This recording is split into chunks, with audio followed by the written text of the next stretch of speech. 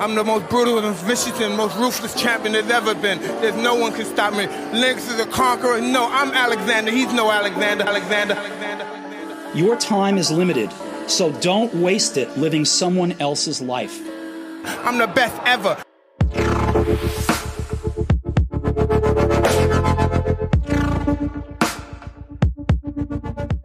Welkom allemaal. Motherfucking nieuwe setting. Ja man, de allereerste... Oh wacht, wow, microfoon flikkert ook helemaal. Ja, is even wennen toch aan deze nieuwe luxury. Ja bro, we hebben mijn oude kamer helemaal omgezet naar een studio, ouwe. Dat is dope. yeah. We hebben nu lekker onze eigen ruimte. We kunnen alles laten liggen na afleveringen. Dit is gewoon de life, ouwe. Bro, jij kan gewoon niet meer slapen nu. Bro, ja, Het is gewoon nu werken gewoon. Ja bro, ik slaap nu gewoon op mijn bureaustoel. Crazy shit. Wacht, hoor dit. ASMR. That's some good shit, bro. Ja, maar vandaag is dus een aflevering zonder richting.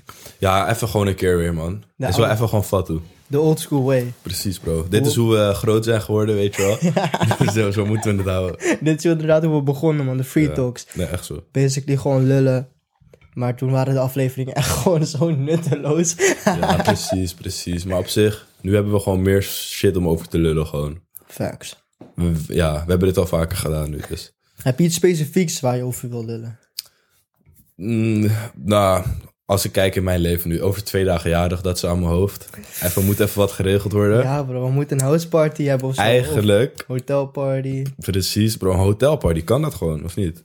Het kan. Maar ja, Het is wel... het is lastig. Eigenlijk Airbnb is wel... Het liefst Airbnb inderdaad. Hotel is moeilijk om mensen mee naar boven te nemen. Ja, fuck. Dus dat moet even gefixt worden.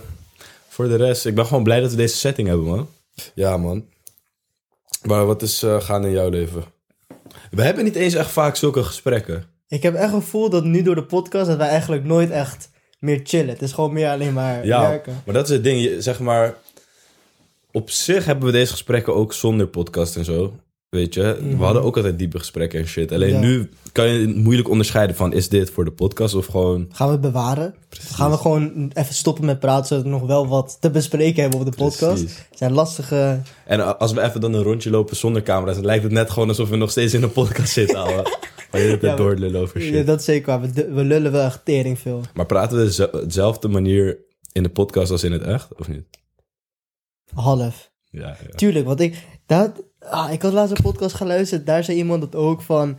heel veel jongere mensen... en dan ook wij, denk ik... ook al... Kijk, we hebben misschien wel hele slimme ideeën... maar je probeert het altijd nog op een nog slimmere manier uit te leggen. Je wilt eigenlijk altijd slimmer overkomen dan dat je bent. En je bent, ja. Dat is een gevaar, maar ook weer niet. Ik zie het... Kijk, je kan het van 2 perspectieven zien, toch? Van, oké, je probeert je nu anders voor te stellen dat je bent...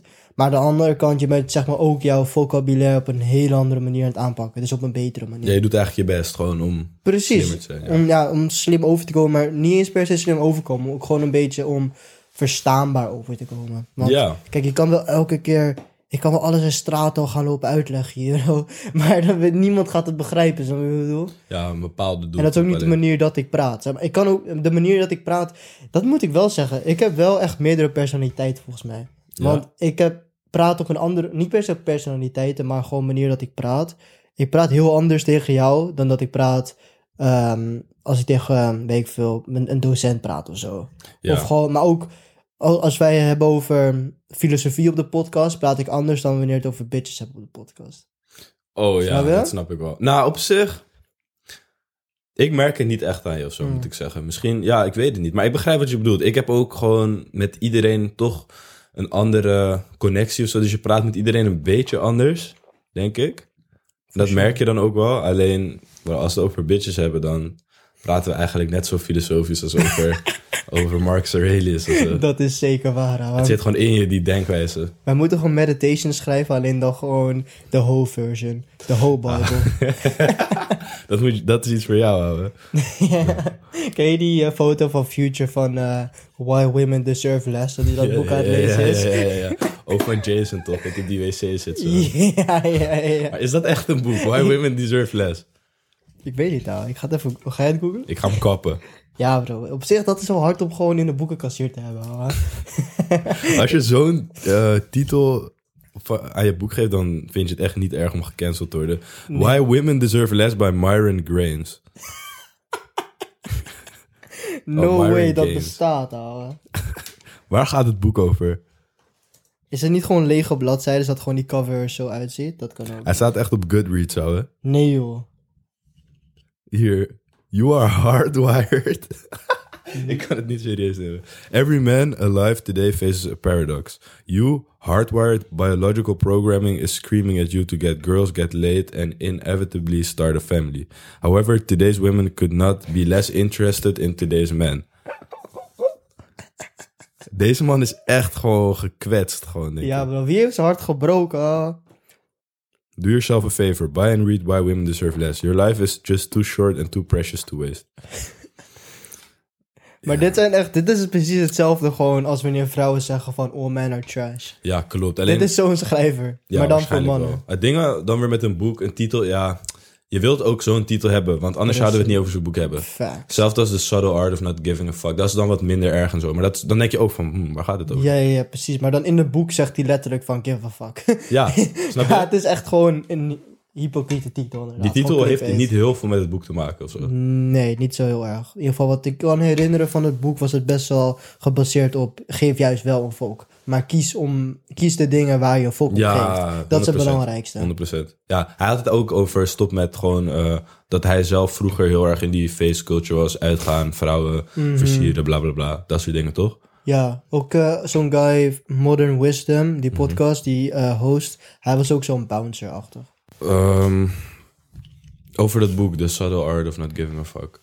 Ja, Ik herinner me er best wel gewoon een paar goede dingen uit, man. Best wel gewoon wat... Maar ik heb altijd, dan onthoud ik 1 of 2 dingen van een boek of zo. Precies, daarom moet je eigenlijk... De beste techniek is gewoon kies boeken die je gewoon heel hard vindt en lees die gewoon echt meerdere keren. Ja. Dat is echt de beste manier om het aan te pakken. Want wat ik in ieder geval merk, bro, ik lees dan een boek en dan ben ik het echt al na een week vergeten. Ja, man. Dan een paar dingen heb ik er wel uitgeplukt, maar ook heel veel dingen gewoon ben ik al lang vergeten. Gewoon dat je een lijstje maakt, 3 of 5 boeken die je opnieuw leest. Maar ik vind het ook leuk om nieuwe dingen te lezen. Precies. Maar weet je wat het ook is? Best wel veel slimme mensen die lezen niet eens een heel boek uit. Ze kijken gewoon interessante hoofdstukken en van alles lezen ze gewoon een beetje hier en daar. En dat is op zich ook wel een goede manier. En het hoeft niet eens boeken te zijn. Het kan ook op internet, kan je tering voor lezen en leren en zo. Ja, dat is wat die Naval Ravikant doet, ouwe. Ja? Hij scrolt gewoon de boeken en als hij denkt van, oh, dit is wel een hard hoofdstuk, dan leest hij het. En als hij dat hoofdstuk hard vindt, dan denkt hij, oh, misschien heeft de schrijver nog wel wat leuks geschreven. En dan leest hij de rest van het boek.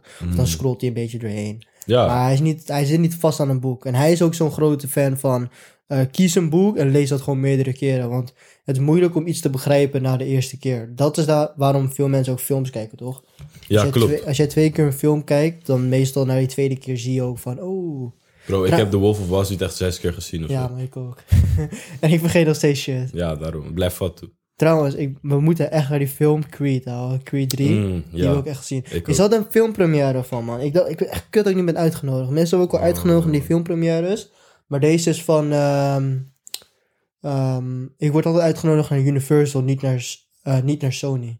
Jammer. Ik ken Sony niet. Deze film heeft Michael B. Jordan zelf geproduceerd, ja, toch? Bro. Maar daarom, ik zat echt te hopen. Ik zat de hele tijd elke dag mijn e-mail te checken van, hopelijk echt die première. Want vaak is het snel soort van, nou niet uitverkocht, maar zijn die uitnodigingen dan. Dus je moet je snel die link klikken, toch? Ja. Maar ja, nooit gekregen. En toen ineens zag ik zo'n vriendin van me die er was. Mm-hmm. Toen zei ik zo, fuck. Oh, zij was er wel? Ja, ze heeft hem al gezien dus? Ja, maar bro, die chick weet niks van boksen. Ze is er gewoon omdat ze influencer is. Een beetje mooi lijken op die red carpet. Ja. Maar de bitch weet helemaal niks van fucking die hele film. Ik vroeg ook aan haar, heb je überhaupt die andere gezien? Zeggen ze, oh nee. Ik zag Michael B. Jordan, hij is wel mooi. Ik zei, Michael B. Jordan is gewoon gevoot voor sexieste man van het jaar of zo. Bro, maar van de wereld. De Rocco. Echt? Ja bro, dus die shit is een scam, ouwe.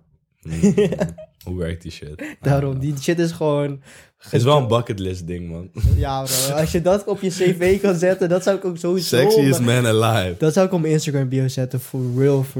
Bro, dan mag je het ook zetten. Bro, als een bitch je dan gewoon curved, kan je gewoon zeggen... Bitch, ik ben de sexiest man alive. Officieel, hier is de cv, hier is de trophy. Heb je een fucking beker in je kamer zitten. Ja, lijp, ouwe. Officiëler dan dat kan niet, ouwe. Maar hoe werkt het precies met die premières dan? Van wat is het doel van een Universal of een Sony?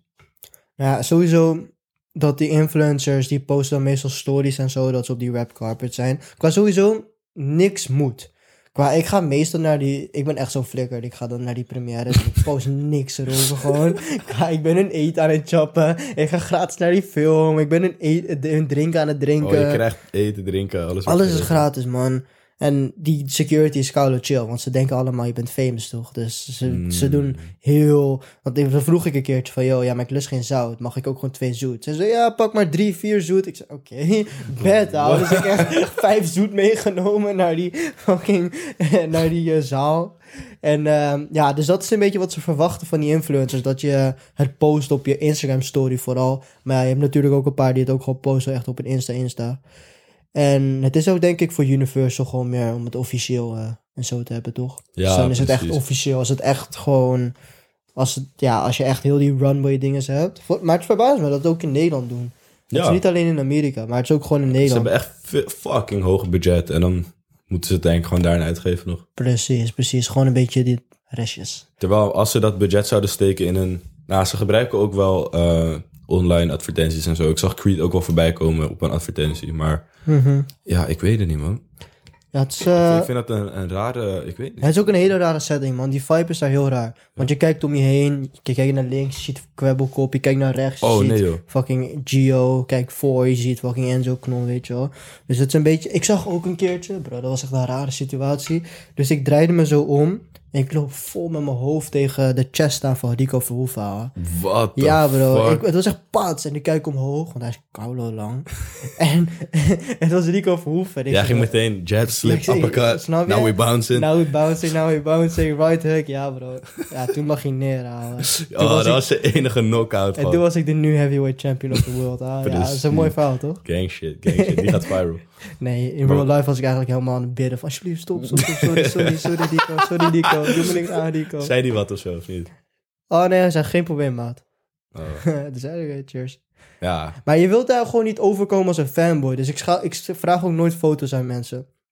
Want je wil niet die guy zijn. Qua iedereen, zeg maar, dat is wel het ding daarover. Van iedereen heeft een bepaalde status, toch? Dus ze verwachten ook niet dat andere mensen aan elkaar foto's gaan vragen. Het is een soort van die safe space. Ja, inderdaad. Anders dan heb je een soort van zo'n imposter die dan er is binnengesneakt en iedereen pikkas wil vragen door delen. Precies. Hele En je sfeer hebt er sowieso, zeg maar, je hebt die rode loper. En dan bij die rode loper heb je dan camera's. En die maken al foto's. Ah, oké. Dus dan is het zo van, je wilt ook nog niet een fucking influencer die elke keer aan je foto's gaat vragen. Vooral als je Rico Verhoeven bent. Eigenlijk hadden ze even op een goede moment gewoon die foto moeten zetten dat jij zo tegen Rico aanloopt. En dan had jij moeten zeggen van, challenge the man for a fight of zo. Oh, koude man. Rico moet op de podcast komen, hij weet niet wie je bent. Hij weet sowieso niet wie ik ben. Hij heeft je gezien. Kai Gorgels weet wel wie ik ben. Oh ja, Kai Gorgels. Ja, man, dat zou ook hard zijn, man. Ik vind hem ook hard. Ja, maar hij is dope. We hadden... Ja, dat is wel een leuk verhaaltje. Dus ik werkte die dag op Schiphol. Wanneer was het? 2 weken geleden? Ja, zoiets. Ja, 2 weken geleden. En ik moest de stroopwafels uitdelen. Want op Schiphol zijn ze dat aan het doen. Vraag me niet waarom. En ik deelde dus een stroopwafel uit.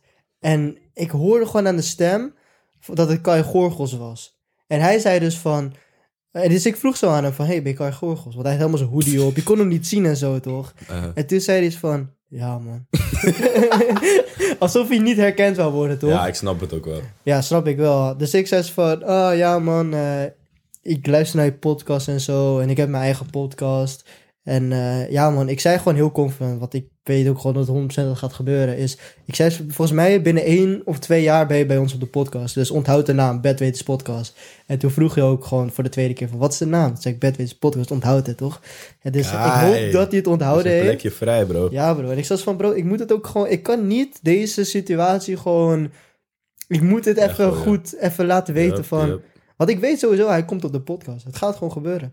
Dus dan wil ik ook wel dat... Nu kunnen we, zeg maar, wanneer die er is... aan hem vragen van... Yo, herken je nog die dag op Schiphol... toen je naar Ibiza ging? Precies. Nou, waarschijnlijk weet hij dat niet meer... omdat hij 30.000 keer naar Ibiza gaat per jaar. Ja, ik kan me echt niet voorstellen... deze mensen gewoon... Ik weet niet, ouwe. Zij worden zo vaak herkend en shit. Ja, maar dit is wel echt zo'n specifieke meeting, ja, tuurlijk. Als iemand gewoon echt aan je zegt van... onthoud mijn podcast en zo. Ik zei het echt 3 keer tegen hem... dat ik echt wou dat hij het ging onthouden, toch? Baksteen gewoon met Bedweters podcast gooien... gewoon door zijn auto. Gewoon, dan vergeet je het nooit meer. Vergeet je het nooit meer, ouwe. Dat is wel goede marketing. Dat doen we in zijn slaap, ouwe. Bedweters podcast. Kan wel een goeie. Goeie shit, ouwe. Oké. En heb je nog plannen voor deze week? Dat is vandaag donderdag, toch? Ja. Heb ik plannen? Ja, jouw verjaardag. Ja, maar ja... Dus maar wat, er is nog geen plan. Maar ik heb wel gewoon, zeg maar... zaterdag en zondag overgeladen. Okay. Ja, maar want zondag kan ik misschien brak zijn. Dus ja. Zondag kan je eventjes gewoon herstellen. Precies. Revalideren. Drake heeft nu ook een podcast. Ik wil niet veel zeggen. Van Lil Yachty, toch? Maar bro, sinds wij een podcast hebben, bro... Nee, vat. Drake, bro. Waarom mogen we je pokoe niet gebruiken? Ja, bro. We hadden dus een vlog geshoot inderdaad en geüpload. En hij is gewoon gecopyright. De fucking Drake. Maar ik wist dat dat ging gebeuren. Maar je kan dus volgens mij wel gewoon op YouTube plaatsen zonder dat dat een probleem is. Het is gewoon die AI. Hij staat nu nog privé. Ja, herkend. Maar we hadden 2 andere poekers ook nog gebruikt. Maar die zijn allebei niet herkend. Angel is van Russ en Angel is van... Dus waarschijnlijk doet Russ die shit zelf. Oh nee, TuneCore of hoe heet die shit? Ja, die herkent dat. Stormzy hebben we ook gebruikt. Ik vind het zo lijp dat... Met TuneCore... Dat is gewoon een business, ouwe. Ik bedoel, het is logisch natuurlijk dat muziek een business is. Maar heel veel mensen die denken dat je naar een label moet... Dat je het standaard de route moet volgen. Maar Russ heeft echt laten zien dat het... Bro, die stats van Russ zijn... Ja, ik vind het ook moeilijk uitspreken. Die stats van Russ zijn echt gewoon crazy, ouwe. Hij had toen ook op zijn Instagram gewoon geplaatst... hoeveel hij verdiende per maand. Ja, kan je dat nog herkennen? Je zag toen echt duidelijk gewoon... Je zag eerst 17 cent, precies, 2 euro. 2012 en dan uiteindelijk wow, 13 euro in een maand, weet je wel. Toen opeens 300 en daarna was het echt 3 ton of zo in 2018. Ja bro, 3 ton per maand. Dat was 2017, 2018 of zo? Ja, dat is nu 2023. Ik wil niet weten hoeveel die... shit. Ja, hij heeft ook gewoon 2 Bentleys. Bro, die man is ballen. Mensen beseffen het echt niet. Ja bro, maar hij heeft ook gewoon zo'n loyal fanbase volgens mij. Ja, 100%. Maar ik vind het dus...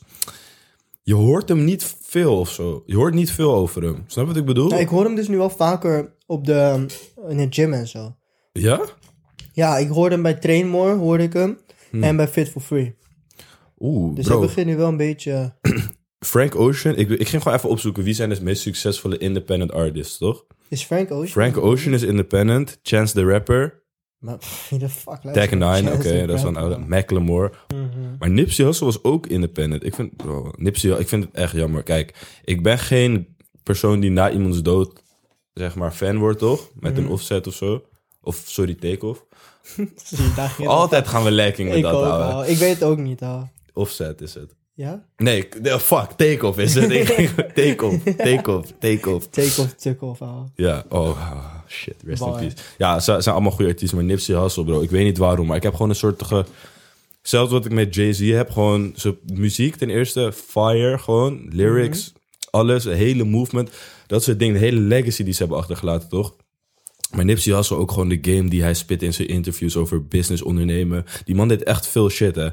Hij had echt veel... Hij had allemaal stores en zo, toch? Ja, man.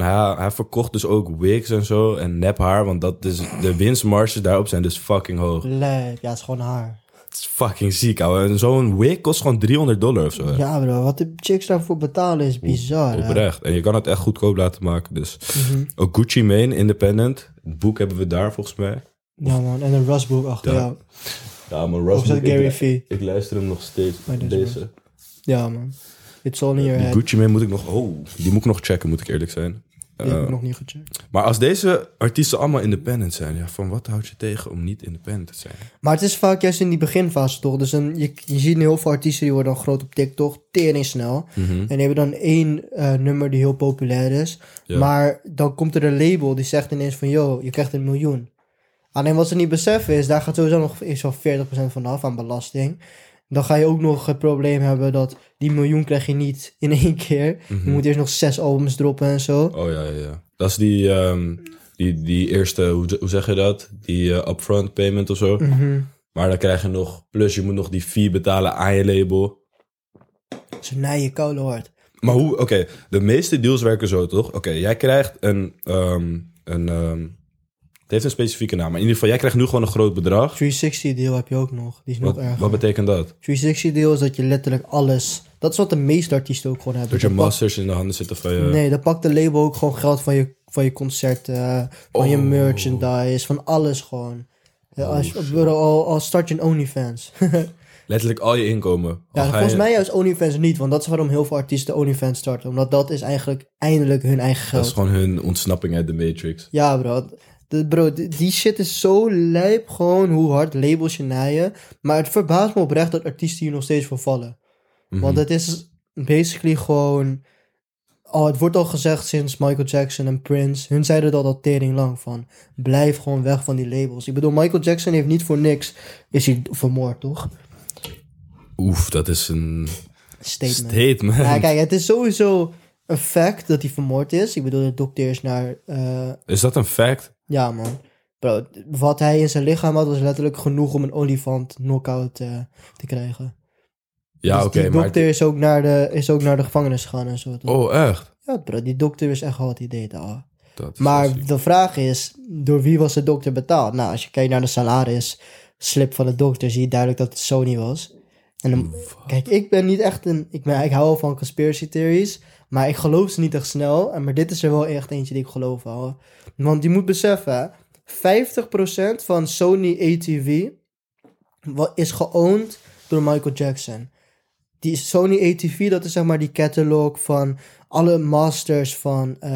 de muziekrechten van Elvis Presley, de Beatles, ook Eminem. Dat zit er allemaal in. En dat is 50% allemaal van Michael Jackson. Hoe heeft hij dat gefixt?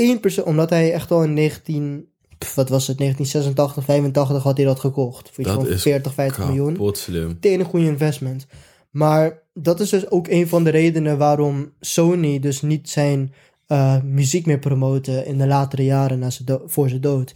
Want dat is ook eigenlijk al bewijs dat Sony duidelijk een haatrelatie met Michael Jackson had. Want toen Michael Jackson Invincible had gedropt, dat was het album van 2001...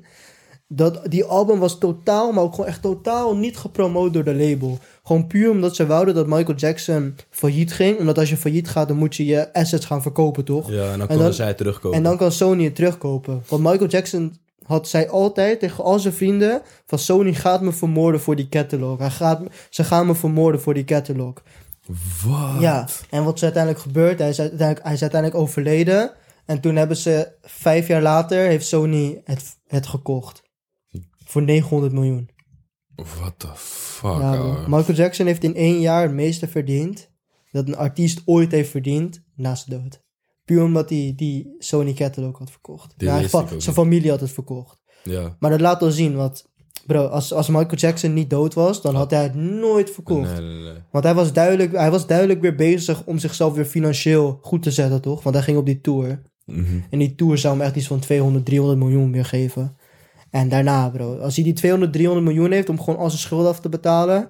en dan gewoon al zijn huizen weer te verkopen... en 1 nieuw huis te kopen, gewoon eentje voor zijn familie... en dan gewoon pensioen... en dan basically al die streams en al die album sales... die zouden hem gewoon goed zetten voor de komende...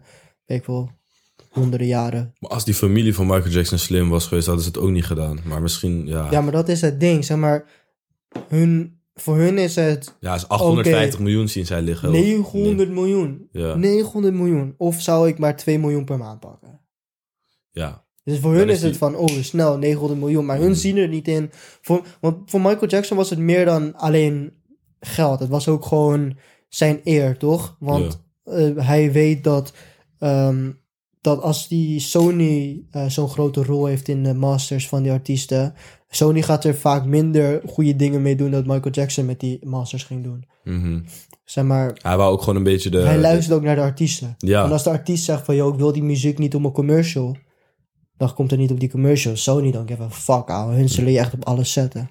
Dat is wel echt koude gek. En dat is dan de 360 deals... dat iedereen, ze krijgen alles van je, dus optredens en alles. En een normale deal is, jij krijgt nu een payment van 1 miljoen. Je moet hiervoor zoveel albums maken. En wij krijgen al het geld van je streams. Of zo. Ja, vaak gewoon iets van, hoeveel pakken zeg, 60, 70 of zo. En dan hou je nog... Of iets van... Je krijgt sowieso nog wel wat. Ja, dus eigenlijk zeggen ze gewoon... Je krijgt 3 jaar de tijd. Ja. En dan bieden ze jou dus een bedrag aan waarvan... Dus stel het is 1 miljoen over 3 jaar tijd. Dan verwachten zij dus dat jij meer dan 1 miljoen gaat opleveren in 3 jaar tijd. Oh, 100%. Want anders zullen ze niet die miljoen aan je payen. Daarom moet je ook beseffen, dit zei Russ ook, van...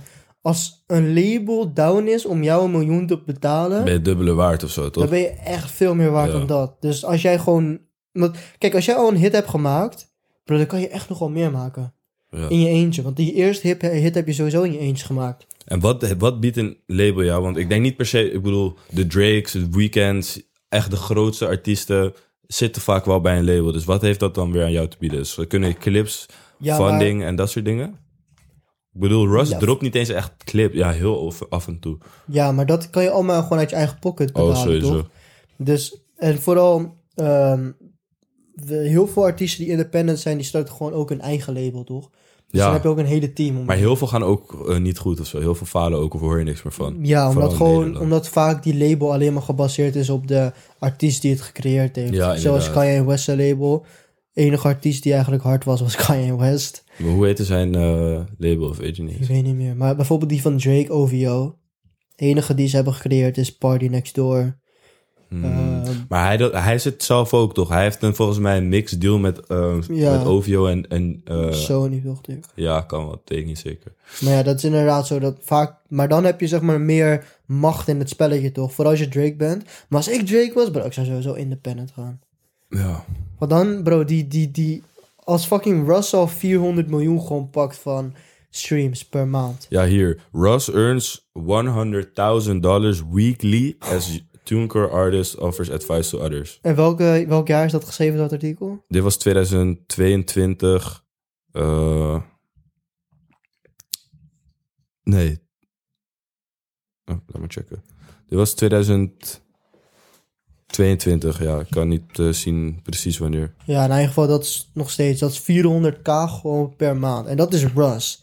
Bro, Drake pakt echt gewoon 20 keer zoveel, 50 keer zoveel streams als Russ. Ja, man. Ik wil niet eens weten hoeveel. Maar dan ook nog... Maar dat is trouwens 400k voor Russ. Plus hij doet ook nog concerten, regelt hij allemaal zelf. Hij huurt gewoon mensen in. Ja, maar dat is ook het ding. Je kan wel een management zelf inhuren. Want anders doet de label dat voor je, toch? Ja, precies. Dus je kan het basically... Je start gewoon je eigen label. Dat is het beste. Ja, maar heeft Russ dat of niet? Want volgens mij... Demon. Ja? Het heet Demon. Maar het is niet zo groot. Het is gewoon eigenlijk volgens mij... Hamburgers of zo. Hamburgers en die nieuwe chick. Die chick die best wel groot op TikTok nu aan het worden is. Ik heb geen idee. Ja, maar volgens mij... Russell labels wordt echt zo'n charity label volgens mij. Dat hij gewoon niet echt geld eraan verdient. Dat is gewoon meer zo'n artiesten. Maar misschien, ja... Ik denk dan dat het makkelijker is om zaken te doen als je een label hebt of zo. Want het is niet per se nodig, Russ zijn. Ja, je hoeft er niet heel je eigen team te bouwen. Dat is het vooral. Want je hebt... Zeg maar, dat is het chill aan een label. Dat je gewoon... Als je artiest zijnde... Als jij een clip wilt, dan fixt de label dat. Ja. Of een editor, of een producer. Maar ja, als je een vaste shooter hebt, moet je hun maandelijks ook gaan betalen. Salarissen en zo. En dat heb je dan, dat probleem niet als je gewoon bij een label zit. Maar ja, weet je, at the end of the day... Ik zie geld gewoon meer als een... Ook meer als een machtdingetje. Dus als jij... Ik heb liever macht dan geld. Ja, ik heb liever iets minder geld... en dat ik dan wel de controle heb over mijn carrière, man. Ja, ik ook. Echt 100%. Maar dat is ook... Dat gaat je ook meer geld opleveren op de langere termijn. Want dan kan je het spel langer spelen, snap je? Mm-hmm. Want stel je voor, bro. Als wij nu... Want je hebt ook gewoon podcast labels en zo. Oh ja. Production companies. Je ziet heel veel op TikTok. Dan zie je ineens nieuwe podcasts die echt tering goede kwaliteit hebben. Nou, dan weet je dat ze gepromoot worden door zo'n production company. Mm-hmm. Hun mogen alleen praten over wat hun verteld wordt, zeg maar. Echt? Dus ja, bro, je ziet voor sommige podcasts 6 minuten kijken... en dan praten ze over zoveel poep gewoon. En dan waarschijnlijk willen ze over veel serieuzere shit praten... maar dat kan gewoon niet. Dat mag gewoon niet. Terwijl wij kunnen... En je hebt iemand die zegt... Hey, stop jongen, jullie moeten stoppen of zo. Je scheldt niet met dat woord, weet je wel. Zeg dat niet. Ja. Dat is toch kut? Die vrijheid wil ik gewoon blijven houden. Ja, En op zich, kijk, stel je vindt een label die dan ervoor zorgt dat je wel die vrijheid hebt en dat we bijvoorbeeld 1 jaar daar zitten voor een bedrag. Het kan allemaal wel. Of met muziek of zo, weet je. Iemand komt naar ons toe of zo. Ja. Oh no, het kan. Het is een optie. Alleen... Je moet gewoon heel goed die kleine letters lezen. Maar ik denk zo... Want Russ heeft ook bij een label gezeten. Hè? Oh, echt? Ja, Russ had toen ook voor een jaartje bij... dat soort moves zijn op zich wel tactisch. Dan pak je dat geld en zet je daarna je eigen label Precies, want hij wist al gewoon... Nee, voor hem was het niet voor geld. Hij wil op de radio komen. Okay. En hij was al bekend. Dus toen... Hij had al best wel veel ruimte. Dus daarom had hij dus de ruimte om een deal te sluiten van 1 jaar... in plaats van voor 5 albums. Ja. En toen na die jaar zei hij... Nou, fuck dit, later. Fuck that want shit, hij merkte dat... Ja, hij wilde gewoon die controle, toch? Labels, bro. Labels zijn een fuck shit. Hey, we hebben een assistent nodig, man. Ik heb even gewoon over assistenten. Gewoon van dat ik even nu kan zeggen... hou van een broodje, want ik heb honger, bro. Koffie halen. Ik wil nu een broodje. De supermarkt is even lopen. Ik krijg geen geld. Dat is wel echt een van de eerste investeringen die ik ga doen. Nou. Iman Gatsi zit in een open relatie vanaf zijn kant, toch? Dat heeft hij gezegd. Hij mag alles doen en zij moet loyaal blijven. Dat heeft hij echt gezegd. Ja, bro. Maar denk je niet dat hij dat gewoon zegt omdat hij weet dat dat viral gaat? Volgens mij zat zijn vriendin ernaast, hè? No way, ja. No cap. Maar hij is toch geen vriendin meer? Die we nu ik weet niet hoe het nu zit, maar want ik weet om die nieuwe vlog, bro. Hij is echt met 8 hoes gewoon. Ja, maar ja. Oh ja, dat mag dan dus. Dat mag dan. God, maar dat is wel live, hoor. Ja. Maar ik weet niet, man. Zo kan je niet een relatie hebben, vind ik al. Ik denk niet dat het werkt, man. Op deze leeftijd werkt het, maar dan kan je net zo goed geen relatie hebben. Hoor. Heel veel mensen ook die dat hebben geprobeerd en zo. Want ik luister nu veel Patrice O'Neal, toch? Ja. Daar is, oh fuck, doe het weer. Daar komen veel van die motherfuckers die ook zo leven en zo. Maar die zeggen ook van... de beste manier om een relatie te nemen is wel monogaam. Nu, wow, wat een nieuwsfact. Ja, is gewoon met 1 man en 1 vrouw. Oeh. Ja, bro. Ja, je kan niet iemand die half commit. Maar dat is echt heel lastig. Ja, maar het is wel beter dan vreemd gaan, though. Om dan duidelijk, zeg maar, die afspraak te zetten. Ja, oké. Als je het hebt... Bro, hoe kan je je chick in de avond zien en je weet gewoon... Oké, echt 10 minuten voor het avondeten was gewoon iemand anders een dik aan het zakken. Nee, dat hoeft... Nee. Maar dan, vanaf Iman Gatsi, die heeft dat dus niet. Want zij is loyaal naar hem. Alleen hij niet naar haar. Ja, het sowieso op die... Kijk, oké, dat geloof ik wel. Qua als jij... Ik ken dus ook iemand waarvan die guy mag niks doen met iemand anders. Oh. En die chick mag wel... Maar zo werkt het niet. Dat werkt gewoon niet. Kijk, ik geloof er sowieso in dat het beste is monogamisch. Ja. Zo heet het toch? Ja. Beste is monogamisch, maar als er 1 iemand is die wel andere mensen mag neuken, dan is dat sowieso de guy. Gewoon puur omdat het daarin... Cancel! Dat is wel de beste manier. Maar ik denk sowieso de beste manier is het dat helemaal niet doen. Ja. Maar als er 1 kant het doet, is het sowieso die kant. Want vrouwen doen alles heel vaak met emotie. Je kan mij niet zeggen dat dat niet fout gaat. Maar het ligt ook wel echt aan de persoon, toch? Want sowieso die guy die jij kent, die in zo'n relatie zit... Bro, hij is sowieso lijp, onzeker. Hij is echt fucking lelijk en zo. Hij is fucking lelijk. Dat is het ding ook. En hij weet ook dat hij dus, zeg maar, een chick heeft die niet in zijn league zit. Dus dan gaat hij dat maar accepteren. Maar dat is een mindset ding. Dat is echt een mindset ding. Van waar neem jij genoegen mee? Ja. Als je jezelf ziet als een lelijke guy. We gaan nooit kunnen trouwen of zo, bro. Zie het al voor je gewoon. Maar okay, voor je wedding zit gewoon iemand anders een dik te gobbelen. Bro, dat kan toch niet, hè? Je ziet al een beetje kamsteen op de fucking Snap je, bro? Die shit is crazy, ja. Trouwen is sowieso geen optie, denk ik, als je niet monogamisch leeft. Ik ga niet trouwen die niet is met een chick die niet is. Dus die Drake-videoclip, gewoon 20 heb je zo staan. Ja. Voor wat is het doel van trouwen? Is van... Voor de rest van je leven blijf jij loyaal aan deze persoon. Ja, en dan ga je al voordat je... Als je 20 personen zijn, dan beter gewoon niemand. Ja, dat snap ik. Ja, maximaal 2 of zo. 4. Nee, man, maar... Beide, de man en de vrouw, die hebben gewoon... Al helemaal, denk ik, later in de relatie en zo... ook gewoon verlangens en shit. Maar dat je die verlangens gaan uitzetten, daar zit de kracht in. Ja. Daar zit de kracht in. Je moet echt iemand hebben die ook begrijpt dat een relatie iets is, zeg maar, waar je constant aan moet werken en aan moet vechten. Net zo'n bedrijf. Het is niet, je zet iets 1 keer op en dan voor de rest van je leven loopt het. Nee, je moet dingen gaan adjusten, dit en dat. Soms moet je iemand ontslaan, nieuw iemand aannemen. maar soms moet je gewoon dingen aanpassen, weet je. Een nieuwe strategie. Of je gaat even een weekje... PA erbij. Even een week op... hoe noem je dat? Fucking paid vacation of zo. Paid vacation. Weet je? Ik snap wat je bedoelt. Ja. Het is wel altijd gewoon een work in progress, inderdaad. Precies. Ja, daarom volg ik ook niet echt met halve relaties, man. Daarom op deze leeftijd... Ik had trouwens gisteren... Daar hadden we het net nog over... We gaan nu ook nog woensdag doen we soms nog een solo-aflevering droppen. En ik had het dus gisteren had ik eentje gerecord. En die ging dus over chicks. Over wat is de beste manier om een relatie... Oké, dan ben ik safe. Cap, ouwe. Cap. Maar wat zei je in die vorige pot? Ja, over wat is de beste manier om een relatie aan te pakken als jij succesvol wilt worden. En de reden dat ik die aflevering had geshoot is omdat ik toevallig iemand had die mij had geconnect met, yo man, ik heb een chick. En ja, ik spendeer heel veel tijd met haar, lekker op de bank, Netflixje erbij, sushi erbij. You know, de beetje van sushi, gewoon de casual. Maar ik voel me zo onproductief en zij wil ook niet meer.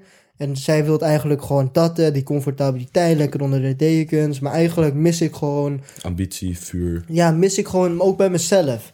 Nu ik met haar ben, heb ik gelijk het gevoel dat ik niet meer om 5 uur 's ochtends kan gaan gymmen, omdat wij tot fucking 12 uur Netflix aan het kijken zijn. Yup. Dus, hier hadden wij het ook nog een piece over, toch? Ja man, dus dat is een dangerous ding, ouwe. Daarom geloof ik ook echt, bro, wanneer je in die relatie stapt, of je bouwt niet eens in de relatie, wanneer je in die honeymoon fase zit, laat gelijk weten aan de chick van, yo, dit zijn mijn normen en waarden, dit is wat ik doe. Dit is gewoon mijn schema. Dit is wanneer ik train, dit is wanneer ik aan mijn projecten werk. Als jij denkt dat jij nog hier ergens erin kan friemelen, zonder dat het effect heeft op mijn schema, oké, dan ben je de type chick voor mij. Oké, ja. Maar ik ga nooit mijn doelen voor jou opgeven. Dit is gewoon weer zo... Waarschijnlijk had Marcus Aurelius dit ook. Dit is iets wat daar echt al duizenden jaren, denk ik, gaande is. En ik denk ook niet dat het ooit weg zal gaan van... ik had het zelf ook, bro. Ik vind mezelf gewoon... Ik voel mezelf altijd gewoon zo kut, gewoon, toch? Als ik... Kijk, een relatie en een vriendin hebben is super mooi. En als je met haar lekker gezellig de bank kan zitten, een comfortabele leven. Maar ik zou dat ook niet doen als ik in mijn eentje zou zijn. Snap je wat ik bedoel? Daarom... Dus het voelt alsof je niet jezelf bent. Je brengt het slechte uit je. Ja, het is niet... Kijk, of het slecht is, wil ik niet zeggen. Alleen, ja, het is niet goed om dat altijd te doen. Maar heel veel meiden waarmee ik dan praat, die komen altijd zo over van... Ja, ik lig lekker in bed. Ik ben te lui om nu eten te pakken. Ik lig nog in bed. Hoe kan je te lui zijn om eten te pakken? Bitch, als jouw baby honger heeft of als jouw kind honger hebt, ga je ook toch niet zeggen van... Oh nee, kijk, en ik moet zeggen, niet te voeden. Soms komen ze van werk, hebben ze hard gewerkt, toch? En dan... Maar dan, dus gewoon... nog steeds ga je zo niet voeden omdat jij te lui bent uit je bed te komen. Daarom, de meeste chicks hebben 0 discipline. Daarom is het zo gevaarlijk om in een relatie te stappen met zo'n chickie. Want weet je hoe makkelijk het voor hun is om te zeggen omdat hun niet de waarde erin weten. Hun kunnen heel makkelijk zeggen van... Sharif, skip deze training. Is geen stress, je kan morgen weer trainen. Dat zie ik veel om me heen gebeuren. Dat is kut. Mijn moeder zegt dat zelfs. Ja. Mijn vader zegt dat zelfs. Ja. Maar dat is gewoon meer zo'n, denk ik, uit liefde ding. Van, oh, je hebt last van je schouder. Ja, ga maar gewoon even niet. Ja. Maar voor een vriendin is het meer gewoon dat zij jouw aandacht wil. Zij wil jou zien. Dus ze bedoelen het niet slecht. Nee, maar het is wel gevaarlijk. Maar het werkt tegen draad. Daarom, je moet sterk in je schoenen staan daarin. Ja. Ik weet gewoon zelf ook nog niet zo goed wat ik wil. Daarom stap ik ook nog niet in een relatie. Maar ik heb daar dus ook mijn twijfels over van. Aan de ene kant wil ik eigenlijk een chick die gewoon familieambitie heeft. Dus die niet echt dingen daaromheen heeft. Qua dat ze een bedrijf wil starten en dat soort dingen. Dat ze dat niet heeft? Nee, ja, precies. Ja. Maar aan de andere kant wil ik dat wel. Omdat zij dan ook met mij in die grind kan zitten. Want zij zou dan niet zo snel zeggen van... Yo, Sharif, blijf lekker thuis. Of Sharif, werk gewoon even vandaag niet aan je projecten. Kom Netflix kijken. Denk je niet dat het allebei kan? Een meid die beide heeft? Wat bedoel je? Van familiegericht en zorgzaam, maar ook ambitieus en werken aan een bedrijf? Eentje gaat minder goed zijn. Oké. Ja. Ik denk dat het zo... Ik ken dat, ik zie dat echt vaak. Heel veel vriendinnen van mijn moeder bijvoorbeeld, die zijn heel erg hoog in die corporate wereld, weet je wel. En je ziet ook duidelijk dat hun relatie met hun kinderen daar echt effect op heeft. Ja. Een moeder hoort gewoon thuis te zijn in die development jaren. Daar ben ik echt een grote voorstander van. In die development jaren hoort de moeder thuis te zijn. En de vader? werken.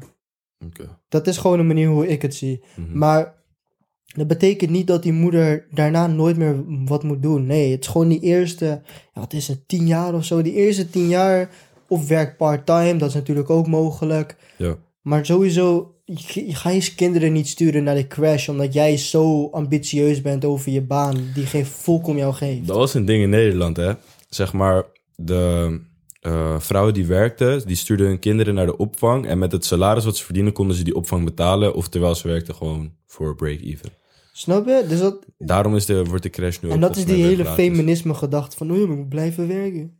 Ja, en je kan het niet van mensen afnemen dat ze moeten gaan werken. Ik bedoel, het is lastig om te zeggen van een vrouw ze moet niet op de bank zitten en zo, maar ze mag ook niet werken en zo. Snap je wat ik bedoel? Er is genoeg dingen te doen in een huis. In een huis, ja. Maar ook gewoon, nee, maar ze kan ook, maar met de kinderen, je bent toch met de kids? Ja, maar stel ze heeft geen kinderen. Ja, maar dan heeft ze Dan mag ze daarvoor, gewoon is ze werken. nogal bezig met werken en zo. Ja, oké.